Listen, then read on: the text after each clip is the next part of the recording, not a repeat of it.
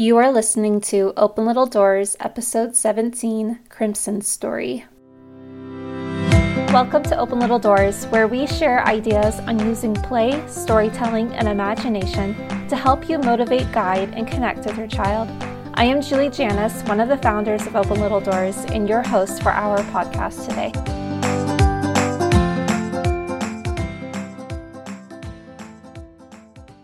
Hey everyone, we hope you all had a great week. We've got another story for you today that relates to the Raspberries and Thorns unit of our Play Together program, which we haven't quite talked about Raspberries and Thorns yet here on the podcast, so I'll give you a quick overview of what you should know before hearing the story.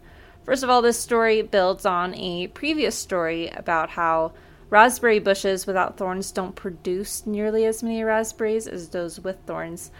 And this analogy applies to the good and the bad experiences of life. So if you want lots of raspberries, it means you'll have to expect and accept some thorns. This story is told by Mindy, and we hope you enjoy the story. Once upon a time, there was a young dragon named Crimson. He wanted to learn to fly.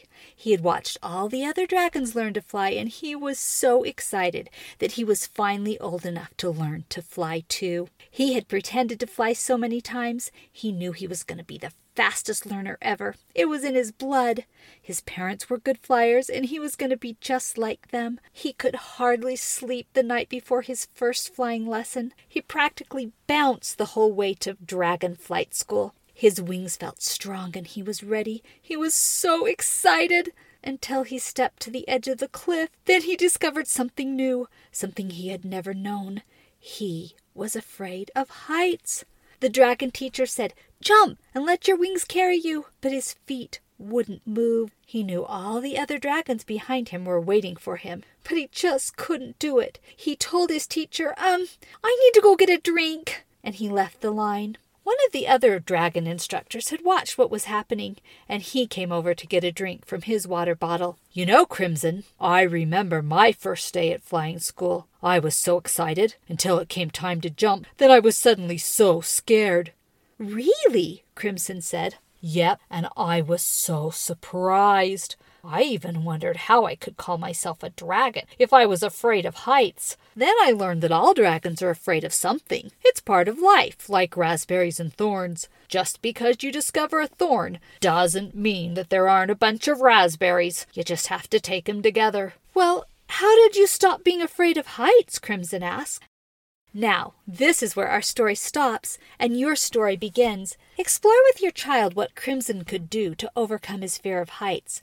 Some ideas are having Crimson repeat a phrase like, "My wings are strong, my wings are strong." Maybe practice flying from a lower cliff and work up to a higher cliff. Look up at the clouds rather than down, or jump off the cliff with a friend or an instructor. After your child's come up with a few ideas, finish the story with Crimson implementing one or two of your child's suggestions. This story will help your child know that the thorn of fear is normal and okay, but it doesn't mean it has to stop us from reaching the raspberry of success. It's great to use or refer back to when your child feels anxious or scared about something or experiences failure. The end. Play, storytelling, and imagination are very powerful parenting and child development tools. And if you want to know more ideas on how you can incorporate these tools, you can visit our website at www.openlittledoors.com and sign up for our Wednesday Wisdom emails, and also check out our Play Together program. We can't wait to hear from you. Come play with us.